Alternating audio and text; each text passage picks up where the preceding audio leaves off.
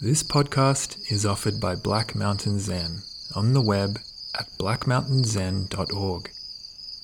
Our public offerings are made possible by the kind donations from people like you.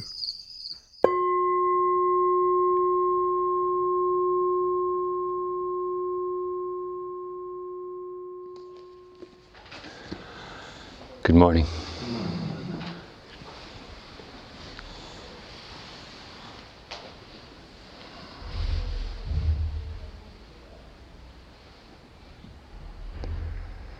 The poet I was reading yesterday, Naomi Shihab Nye, each summer she and I teach at our monastery, Tassajara. And a couple of years ago, as we were walking out to start teaching, she said to me, I'm really apprehensive about going to teach. And I thought she was kidding me, because, she's one of these people who has this long list of awards, and she was a Guggenheim Fellow and a Library of Congress Fellow and all that sort of stuff. And she's written about 25 books. But anyway, as she was working out, she said this. And she said, no, I'm really, I don't know anything and I have nothing to teach. And then I saw she was serious. And by that point we were about almost at the door of the room where we were going to end to teach.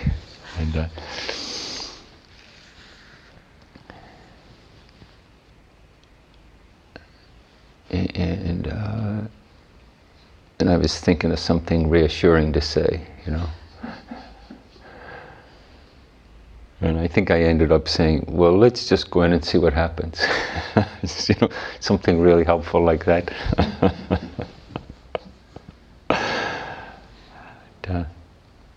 And we went in, and she has this peculiar thing she does. She has a collection of table napkins. Some of them are embroidered, some of them are lacy. And every time she goes to teach, she puts one of them down, and then she arranges all these pieces of paper around it. It's a newspaper clipping, a poem, something she scribbled down, all this stuff. And then she teaches.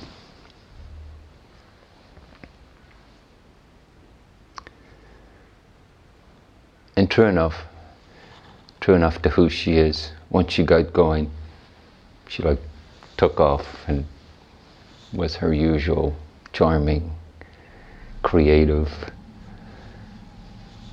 alluring self.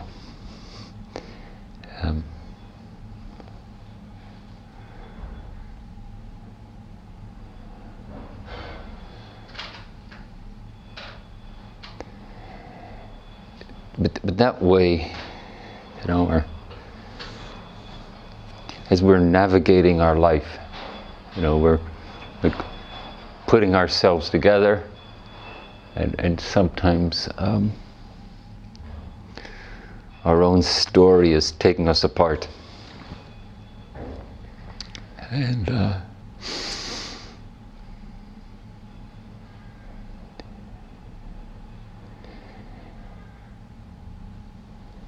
in how so much of our energy goes into one or other, putting yourself together or criticizing yourself or somebody else, some other aspect of your world.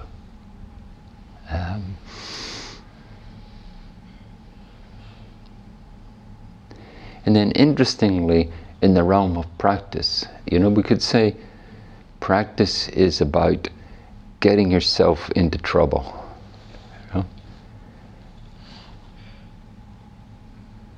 As your mind keeps saying, well, this is reality, practice says, oh really? No, this is reality. Oh really? This is what should happen. Oh really? This is my judgment. Oh really?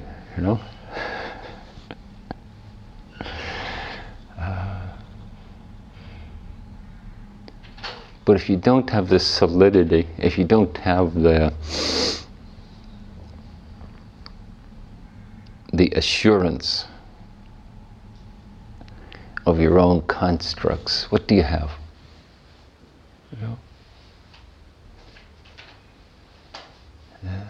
And this is the dilemma of practice. Because usually we're either constructing it,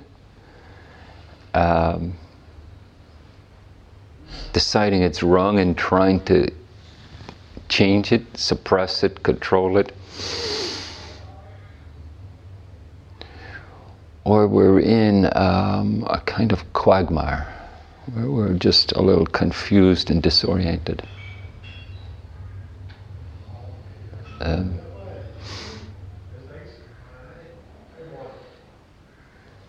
And in a way, practice is trying to introduce an alternative to all of that.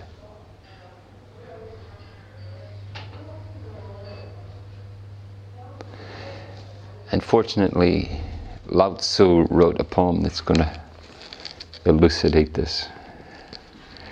The uses of what's not. 30 spokes meet at the hub. Where the wheel isn't, is where it's useful. Hollowed out, clay makes a pot. Where the pot's not, is where it's useful. Cut doors and windows to make a room.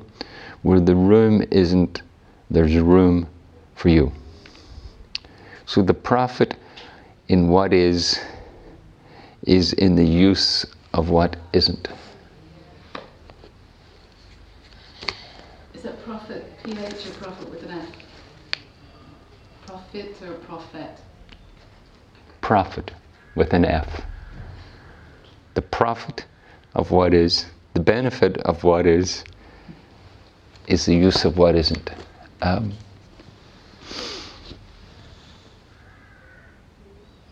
Like when with awareness, instead of being in this story, we see the story. Then it becomes a teaching rather than a conundrum, rather than a limited construct that we have to try to make definitive of reality. You know, what we think, what we feel, what we anticipate, what we remember, you know, they're all limited constructs. They're not the whole story. And when we see them, each of them has something to teach us. You know? When you see and feel how the story is significant, you know,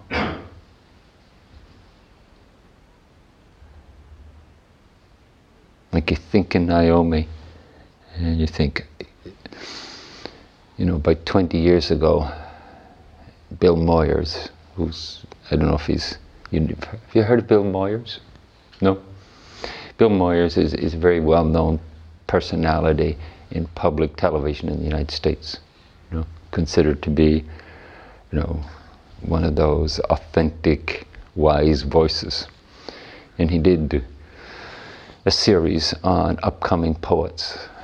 And Naomi was featured very significantly in that, actually launched her as a poet.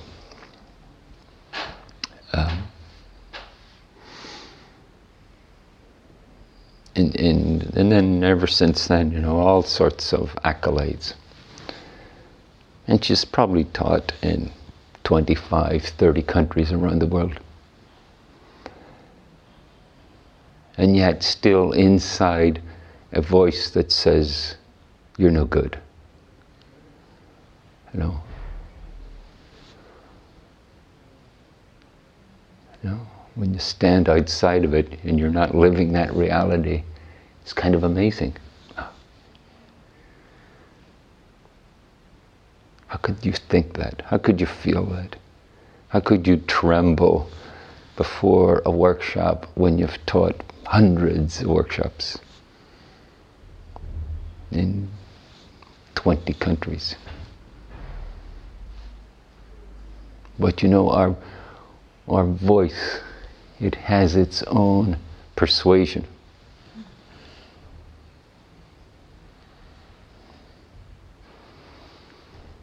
When you tell yourself you're no good, you're inadequate, you're a fake, whatever that secret, terrible message is you have for yourself, then it's persuasive.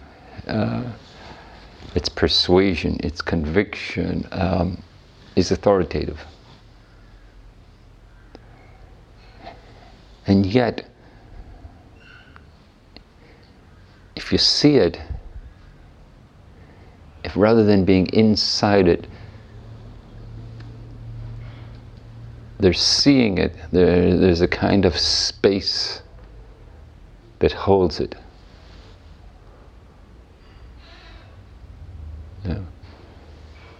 Then it becomes an extraordinary instruction about who you are, how you navigate your life, what's powerful and meaningful within you.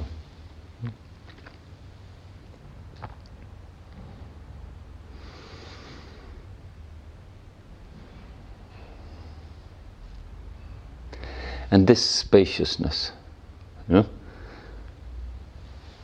know, that's what appeals to me about that poem. He's talking about the function of the spaciousness in that way of being. You know, it's the space in the clay pot that makes it useful. It's the empty hub that makes the wheel fit on an axle. You know.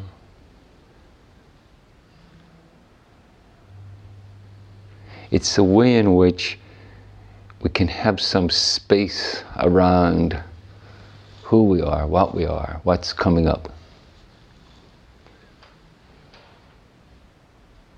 That shifts it from being another way we get hooked, another story we fall into,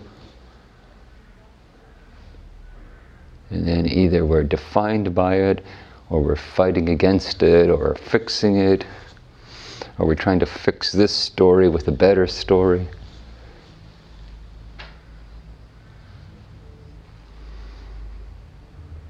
And awareness is just saying, pause, notice what's going on.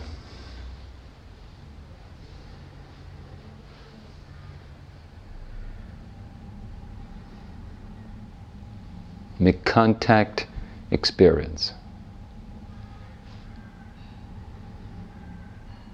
I sort of made that up as a version of an early Buddhist teaching.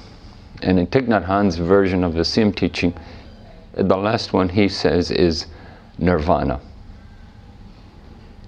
Where I say contact, experience, he says something like heal and experience nirvana. Experience the cessation of wanting it to be different.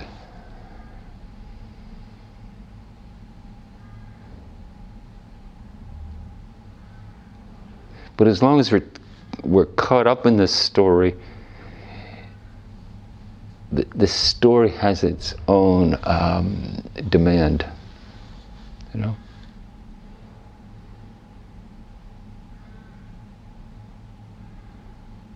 And when we see the story, inside, you know, we make more sense to ourselves. Oh, I have a tendency to say I'm not good enough, so when I go to teach a workshop, I have this deep apprehension.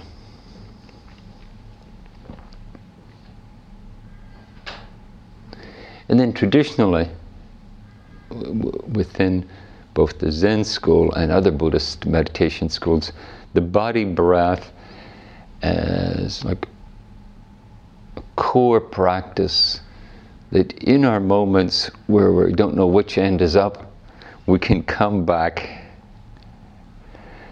to something tangible, you know. When you can't figure out what the hell's going on, you still have a body. You're still breathing. You know? It's like, it's the rudder that keeps steering us forward. And then not only that, it's a bottomless practice, because the body, you know, also expresses the somatic nature of our being. You know, the body also, in its physicality, expresses the physicality of here and now.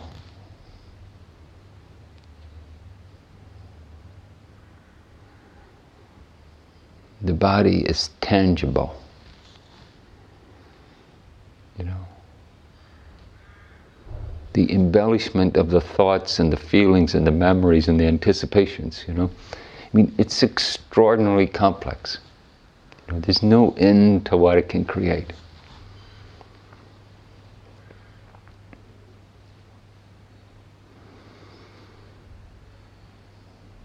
And so to create this basis of body breath, and then we breathe into it, we give life to the physicality of being.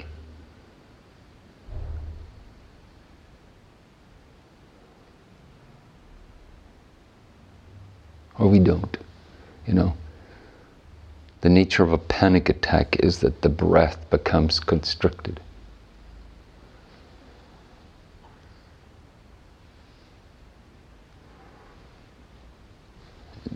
A full, intense panic attack is, it feels like it's going to kill you.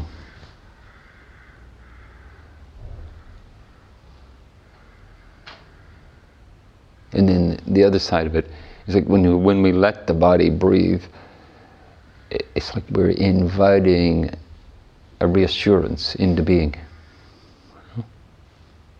So this body breath is this extraordinary ally.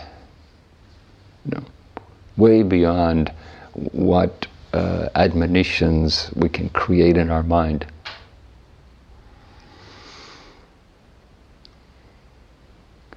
And as we enter more fully into practice, both through our own marvelous creative capacity to get ourselves into trouble, but this kind of existential dilemma too, you know? The more we pay attention, the more we're going to see, I'm making this up. This is my own genius of creation, you know, what's arising now.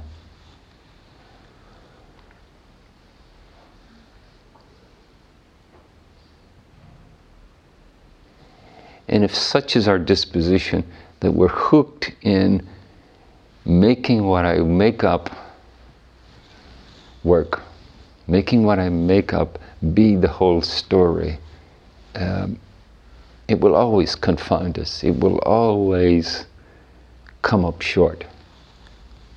You know?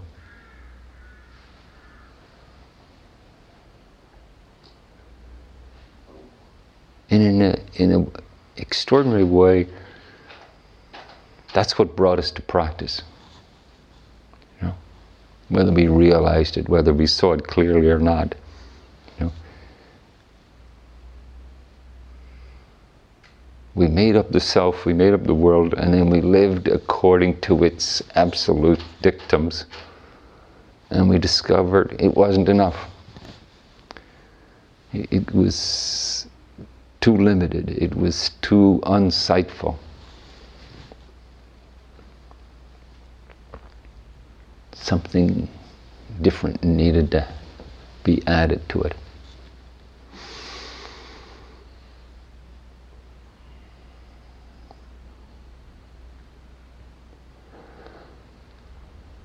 And so the technical term in Buddhism is shunyata. You know, that in the midst of all the ways we define and create reality, they're just constructs.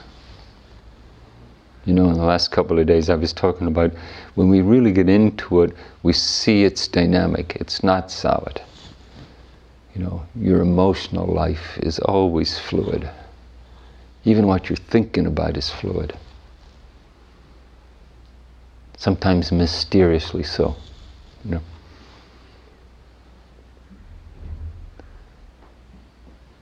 What were all the things you thought about in the last period of Zazen?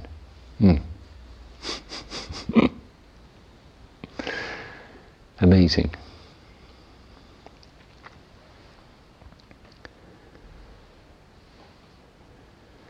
But they are all expressive of the nature of being. So as we start to settle, something in us is starting to shift what it's relying upon, where it's placing its truth. Yeah. And we're starting to shift from the reality as I say it is to the experience of what's coming up.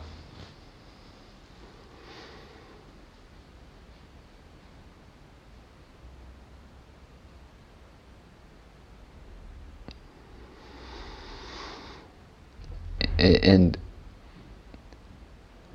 you know, in one clumsy way we could say, well, we're shifting from trusting the self to trusting the no self. You know, we're talking about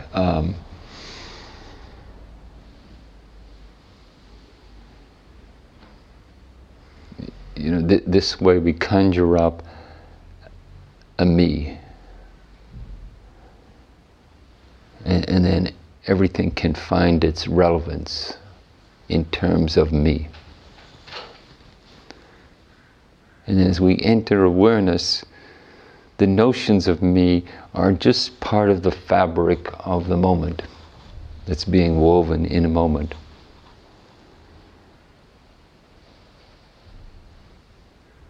My ideas, you know.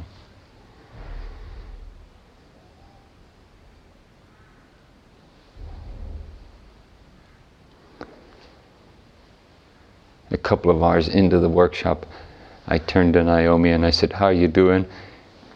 And she just laughed. Because I could see one of her admirable traits is she's intrigued by people. And as soon as she realized that she was teaching people and not some scary monster of her own creation, it's like, oh, it's people in this room. I love people. But I'm left to my own devices, it's not people. It's a scary monster. I don't know what the monster does. Maybe it judges her. Maybe it wants to devour her.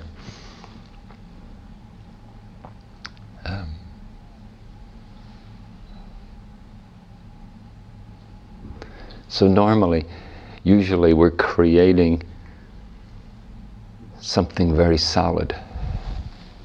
And as we pay attention, we can start to see the creation, we can start to see the process of creation. And as we settle into Sesshin, you know, sometimes it feels in the abundance of all the thoughts and feelings, there is no clarity, there is no awareness. You know, it's just this ephemeral moment that gets swallowed up by the creations of me. And usually we're misguided in that way because we have a glorious notion of what awareness looks like, you know. It has bands of angels and sparkling golden light and, you know, an effervescent goodness and pleasure. Holy pleasure, not sinful pleasure.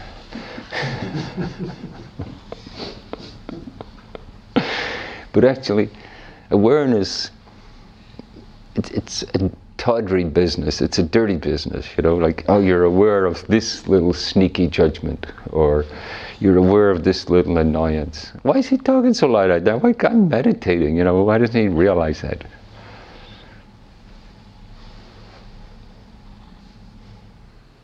Oh, I'll just move my back like this, and then it'll be in exactly the right place.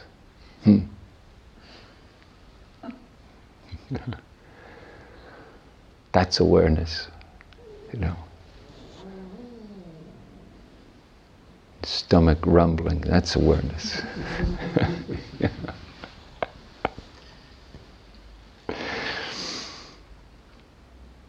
So part of it is we have to lower our standards.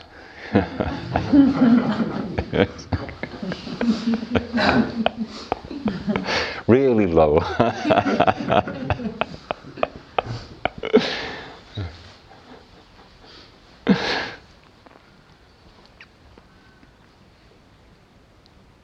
Like when you're aware, you're thinking or noticing some stupid television advert song is going through your head, it's still awareness. You know? Maybe you're telling yourself it ought to be, you know, some wise Buddhist saying that's going through your head.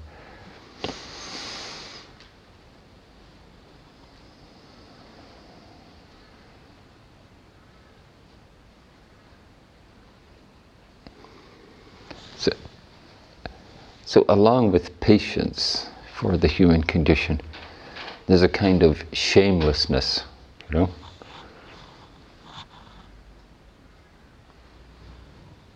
You know, we're a peculiar mix, you know? I remember reading a piece by this writer once, and he was in an accident, and he thought he was going to die. And he said, what came to mind at the moment he thought he was going to die was, ah, caramba!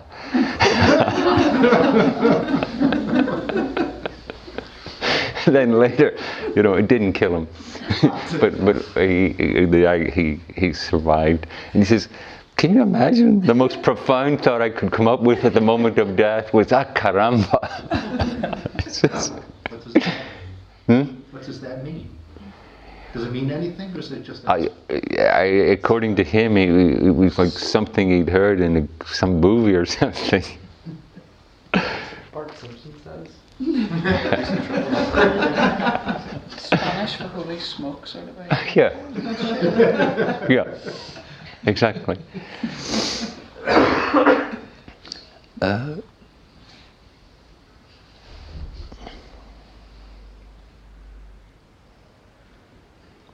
So in that shamelessness,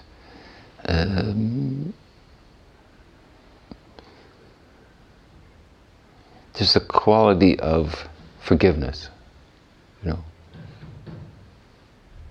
We're forgiving ourselves for who we are.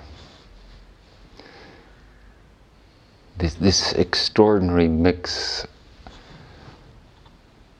of manifestations. Yeah.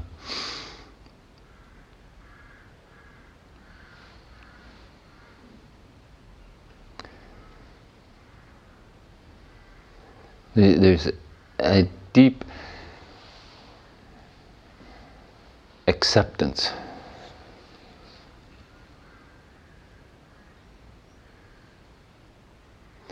And then in the skillfulness of awareness, it's like Naomi being, you know, intrigued by the people, and that's what resolved her deep sense of inadequacy, you know. She didn't do a momentary psychoanalysis and discover how it was related to her mother complex for when she was 2, you know. She just engaged what was in front of her, and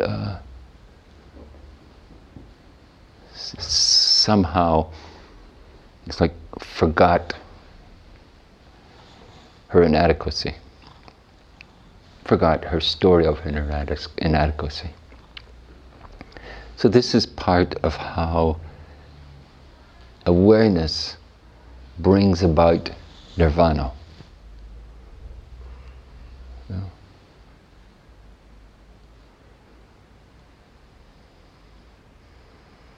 We engage what is, and we forget all the terrible stories or all the burning desires. You know?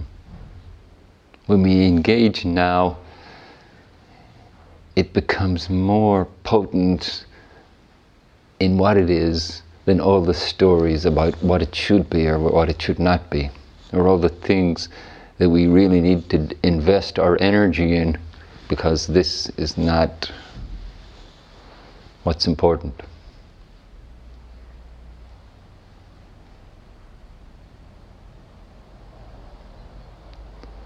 So this process of pause and notice, you know, we engage it, and we study what it is to engage it. You know?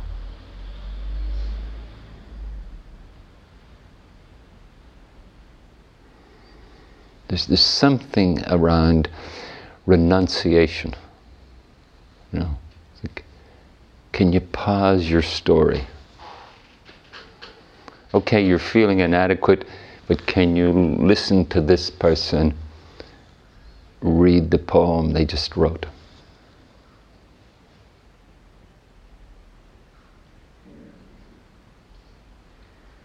Part of Naomi's charm is somebody writes a poem, and in her comments on the poem, she utterly convinces them their poem is a work of genius. You know, it's amazing to watch her do it. Even as an observer, you're convinced, oh, that poem is a work of genius. I didn't see it until she pointed it out.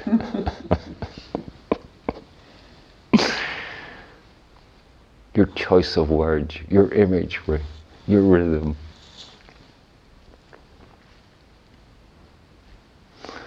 And you think, writing a poem's not that hard.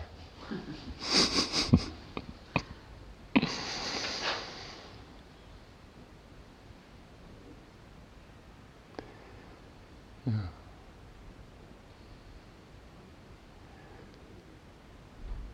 And each moment is a work of genius, you know. But somehow, something has to be allowed to stop insisting on its truth for this moment to arise. You know?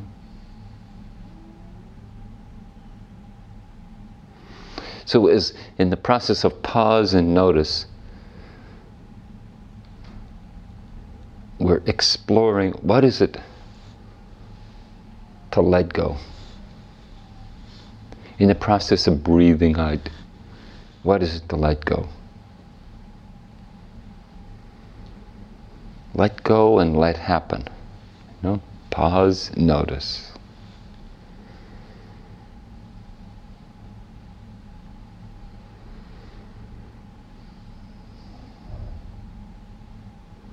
And in the realm of practice, it's a constant study. You know? Let go, let happen.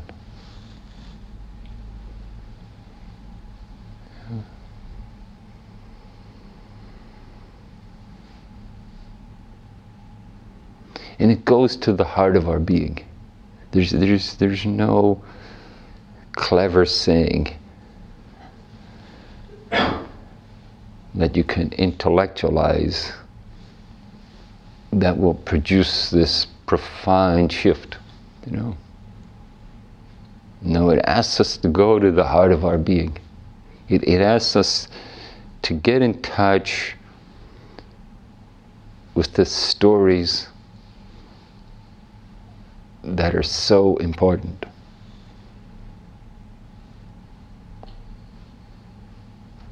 And to feel their importance. and to see how they define us, how they define the world.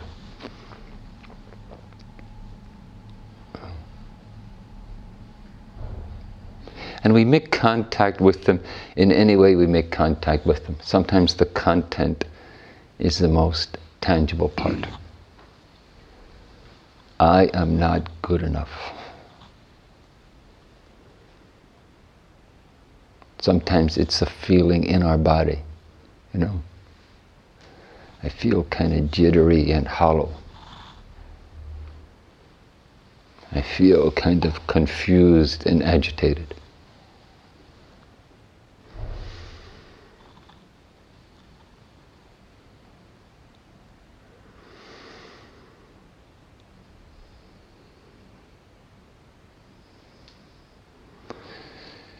We make contact in whatever way we can make contact, in whatever way is most evident.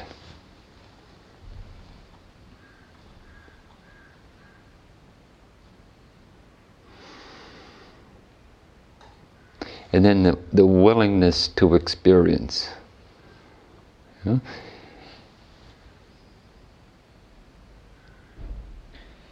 know? But in the inner workings of our being, often there's a deep reluctance to experience. You know? And often that's why the story is so potent. This is so dangerous, I can't go there. And that's why it's so helpful, the practice of directing attention. When we direct attention, it's like it helps shift the energy that's going into the story and shifts it into now. And when the body breath, when we're working with the body breath, when you're caught up in the story, where's the breath? When you're caught up in the story, how is it in your body? You know?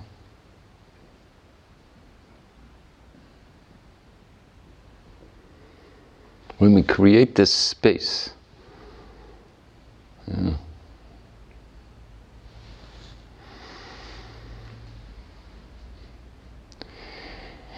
and then as this practice and the moments of spaciousness become more evident, you know, there can be like an abiding in the space.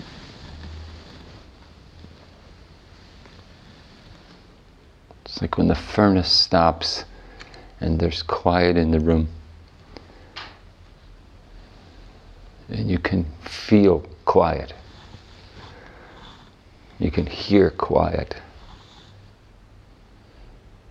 And then the sounds happen in this space of quiet. When the mind settles, it doesn't have to be very, you know, deep serenity. Just settles enough, you can notice the contrast when the thought arises. Thinking about that.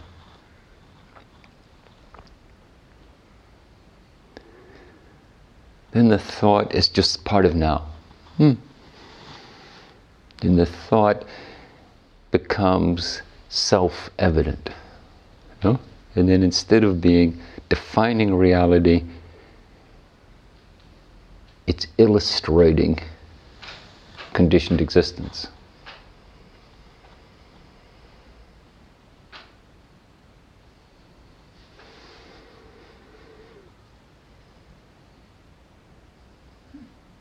And as Thich Nhat Hanh says, when that's seen thoroughly as it is,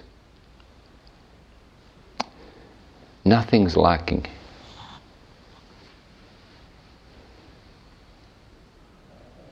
I don't have to get busy making a new and improved me. It's just a thought that comes up. It's just part of what I am.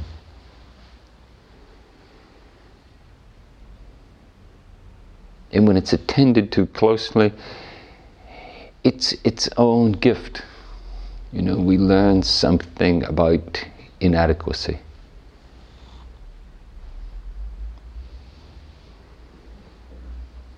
Not just our own, but everybody else's. You know. Maybe it's Naomi's inadequacy that makes her, you know, it's a very dangerous thing to write a poem, you know. I think for most of us, it reminds us of those terrible times at school when we were afflicted by poems and teachers trying to punish us with poems.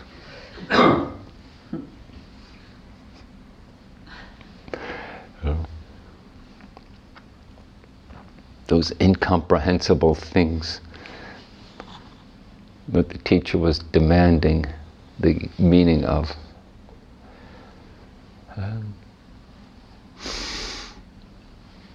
Maybe it's her inadequacy that gives her the genius to draw out a part of you that can let go of all that and be something else. Yeah. This strange way that with insight, our shortcomings become gifts. Our shortcomings, rather than being blockages, become openings. Yeah? Our shortcomings, rather than throwing us into confusion and despair, teach us something about how to live. And then they're not shortcomings, they're actually this strange, positive expression of being.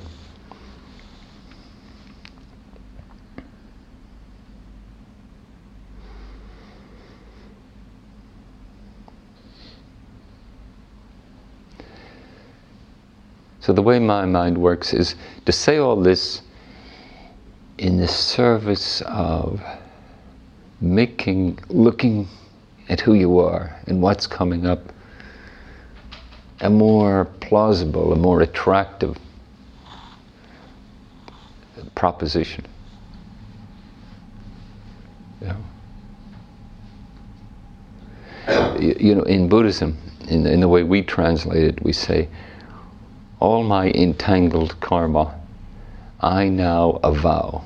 I now look at with radical honesty and straightforwardness. You know? It's not a lament about our sinfulness. It's a curiosity about what it is to be human.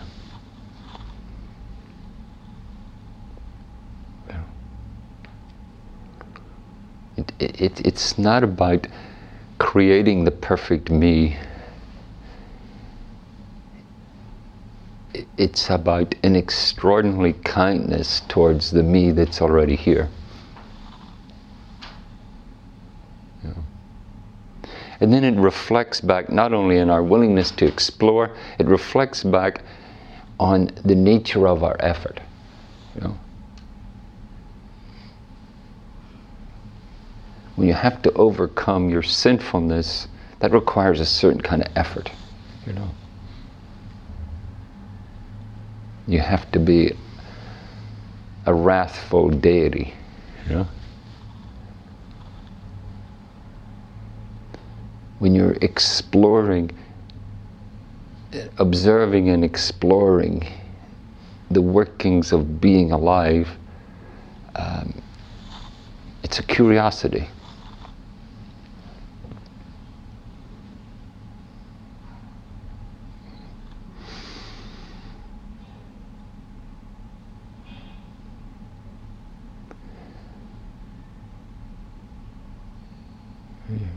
It's like noticing what's going on becomes a more appealing proposition. And now that I'm in the middle of this, now that I'm somewhat settled, now that I'm somewhat clear and observant, what the heck's going on in my life?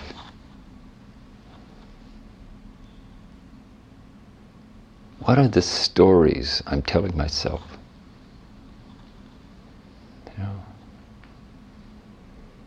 What is it to see them and to see the depth of them?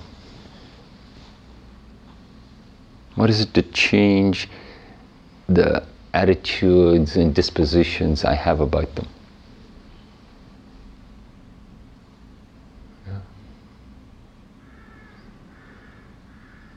Can our observation like that become more appealing than the rebuttal, you know, of some past hurt, or the anticipation that somehow is going to assure your future will be better than your past? Or, interestingly, worse than your past. Oh, it's going to be awful. When I do that, oh, it's going to be really, really bad. Okay. If you say so.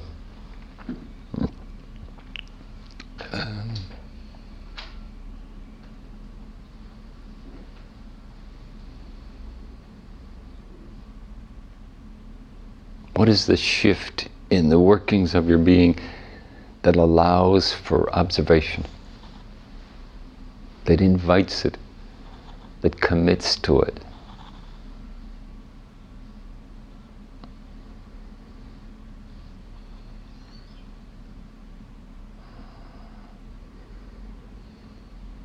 What is it to breathe in alignment with that commitment? What is it to sit up straight in alignment with it?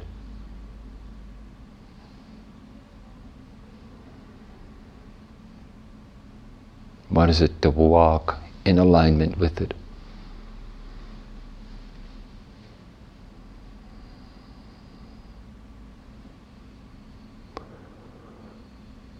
These are the questions of Zen. They don't make any sense, but that's why they're so great, you know?